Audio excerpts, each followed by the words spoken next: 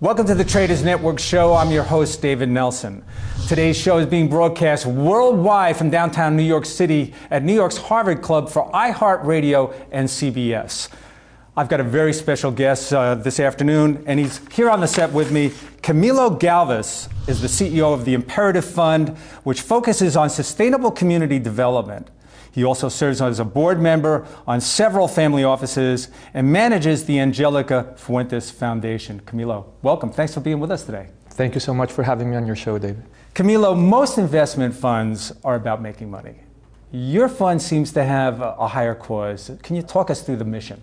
Yes, absolutely. So our fund seeks to attempt to eliminate poverty conditions in the communities where we invest, then recover 100% of the funds so that we can move on to the next community that can benefit from our approach. You've talked in the past about bringing communities out of poverty in literally 5 years or less. Government can't do that in decades. How are you and your fund going to do that in such a short period of time? So what we're doing is basically leveraging on the growth of an industry of social enterprises that has boomed in the past decade or so. And many companies and organizations have come about that eventually have learned how to cater to the people at the base of the income pyramid, provide them with some goods and services that have been historically absent from these communities that are described as poor.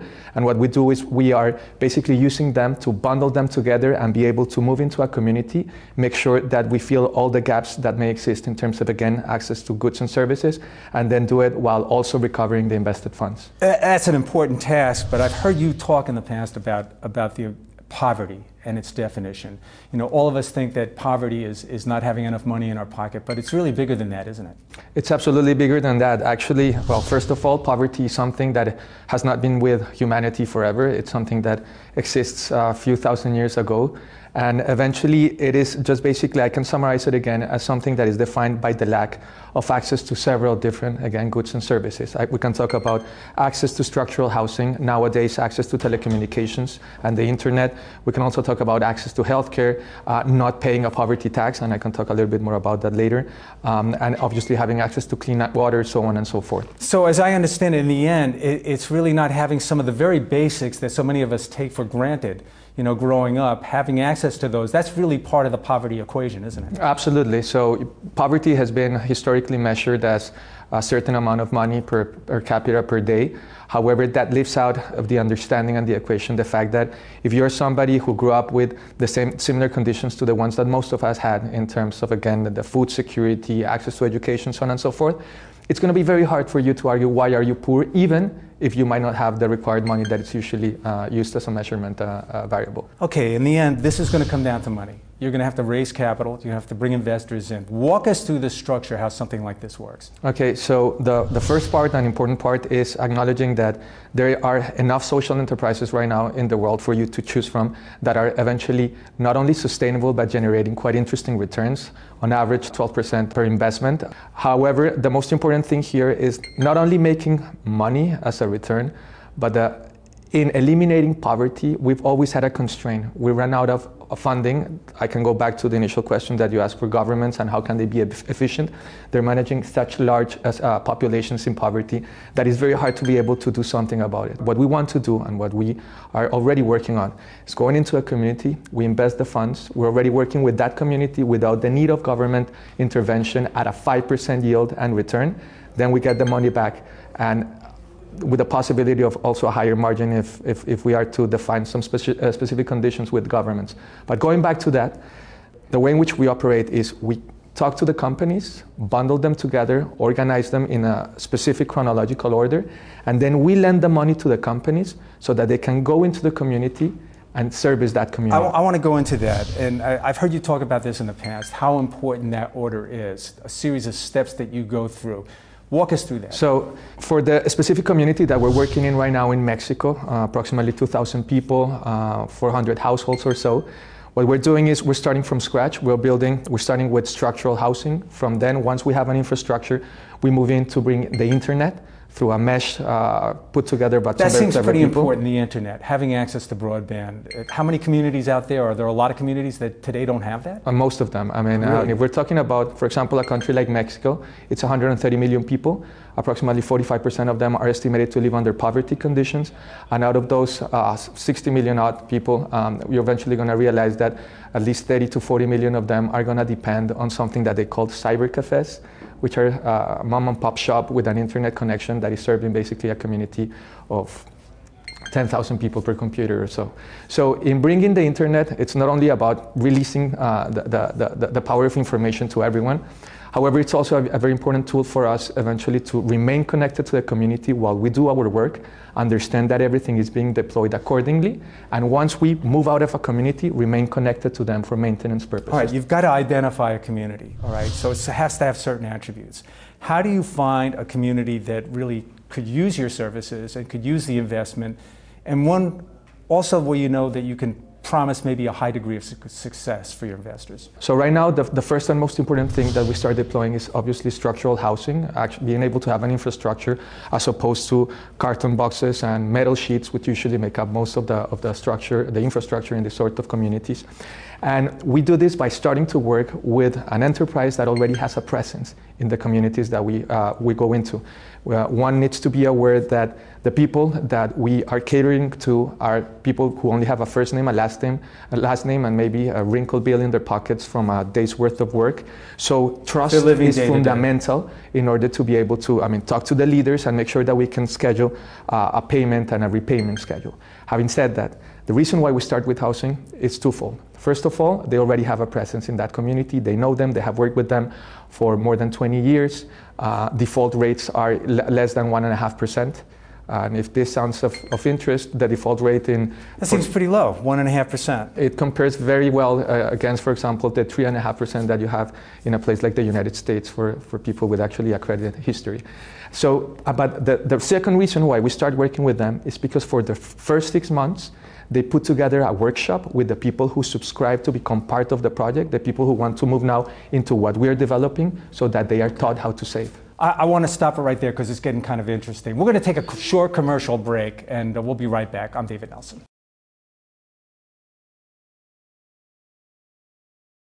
Welcome back to the show. I'm David Nelson, your host. We're sitting here with Camilo Galvez, CEO of the Imperative Fund. Camilo, I want to go into the debt structure because I've heard you talk about that. It's kind of unique. Explain to us the type of debt that you use in a fund like this. The first thing is to understand the components. So we have a community of beneficiaries who are eventually going to get access to a bundle of goods and services. Then we also have the social enterprises which are going to be deploying these goods and services. And then we have us who are in charge of the strategy of how these services are deployed, but we also manage the funds. So we lend the funds to the social enterprises, then they do the work that they know how to do well by working with people under certain given conditions like the ones in these communities, and they are the ones in charge of recovering those funds and paying us back. So as an additional layer of provision of cushion for our investors, we have an agreement with the social enterprises that upon the case or given the case that they cannot get the money back, eventually we're going to switch that debt into equity so that we can recover again our funding. Helps protect your investors. Absolutely, yeah. Okay. So that's the debt converting part of the fund. All right. You're out there attracting capital. So this is, from what I can see, it's an alternative investment vehicle. So certain people can invest in this. How does somebody learn about it? How do they invest in the fund? Is there a place for them to go to learn more about it? Yeah, absolutely. So I would invite them first to go to imperativefund.com. We have a quite detailed explanation on the project that we're getting started and what the conditions are for investors to become part of the equation. And at the end of the day, what we try to tell people is that we now have a mechanism that achieves two things. The first one is that poverty elimination is all about sustainability. If we can go into a community, eliminate all poverty conditions, and recover the funds so that we can go into another community, we can keep on doing this for as long as there are poor communities in the world. And that is fundamental to the equation. The second part is that even if just 0.001% of your entire portfolio, epsilon as it's called in the mathematical world, is allocated into the work that we're doing, you can happily go to bed thinking that your funds, your money are constantly working in bringing people out of poverty. The question of government is obviously going to come up in something like this. Do you want them to be a partner? Is it important to the fund that they become a partner, or can you go it alone? We made a big effort and in making sure that the project is self-sustainable without the requirement of government funds or any sort of subsidies. However, we are having talks right now to try to get to an arrangement where if we can start defining predetermine a set of objectives and goals to reach, like for example, say in 2 years' time in this given community, 95% of people are going to have access to structural housing, 100% of them have access to the internet. We lower the costs of the basic food basket by 35%, so on and so forth. We have an arrangement of a pay for success framework in which, rather than getting them to have to take money out of their budgets, we would like to get from them some tax subsidies that we can eventually use to or sell as a title to the holder, stretching a little bit more that return, that 5% return that we currently have for investors to maybe around an 8%. So all in all, we would like to become the outsourcing alternative for governments for social mobility. If this starts to take off, there's going to be copycats. People are going to do this. Do you think that do you view that as competition, or will it validate your business model? I think that will be the ultimate measure of our success. What we're trying to do here is bring the efficiency of the open market economy to eventually deal with social mobility. And competition has always been one of the fundamental pillars of a free market. So if in 20 years from today, a couple of decades, we get to see that there are 5 companies competing with each other, against each other, eventually to bring people out of poverty as rapidly as possible in the most efficient manner with the longest perspectives for sustainability. I think that would be kind of a utopia, and we would love to be living in that world. I would imagine there's a lot of communities around the world. Where are you looking right now? Where are you concentrating to get most of your business? So right now we think that Mexico is a great place to work at because of the specific conditions. We feel very comfortable. We know a lot of social enterprises. We have done a rigorous analysis in terms of how to manage to do the entire work with at least 60 million people in Mexico. We put together a very thorough, rigorous academic model that maximizes, provided that you have limited resources, it maximizes the number of people that you can bring out of poverty while maximizing the yield out of the communities that we've analyzed in Mexico. And if you do that, you first go into a batch of communities where you know you're bringing... Can you put a number on that? How many communities are we talking about? Approximately 80,000. 80. Say that again? 80,000 communities. 80,000 communities. Yes. That's an enormous number. You guys will never be out of business if you're doing that. I think that the most important part is eventually not only being able to do the work on a community basis, but also understanding how to approach the entire, working with the 80,000 communities from what we call optimality. Making sure that we're bringing as many people out of poverty while getting the best possible yield, so that again, we end up with the largest chunk of resources that allow us to go back again at the same size. You know, we didn't talk about it, but I want to bring up the subject of money and how much money needs to be raised. For just one investment, one community, how much money are we talking about? So right now we're talking about, if we start with the current project, it's $4 million to be deployed in a community of 2,000 people. And that's enough. That can get the job done. That can get the job done. In 24 months, you will have all the services deployed, and we are giving the community up to 60 months to pay us back. So altogether, it's 5 years with the money coming in and out. However, we can optimize over that so that after the 3rd year or so, we can already start moving funds to another community. And that is part of the work that we're trying to achieve. Make sure that we have this funding constantly circulating through the communities, getting the return that we expect to get, making sure that we're bringing people out of poverty at an industrial scale and at an industrial pace.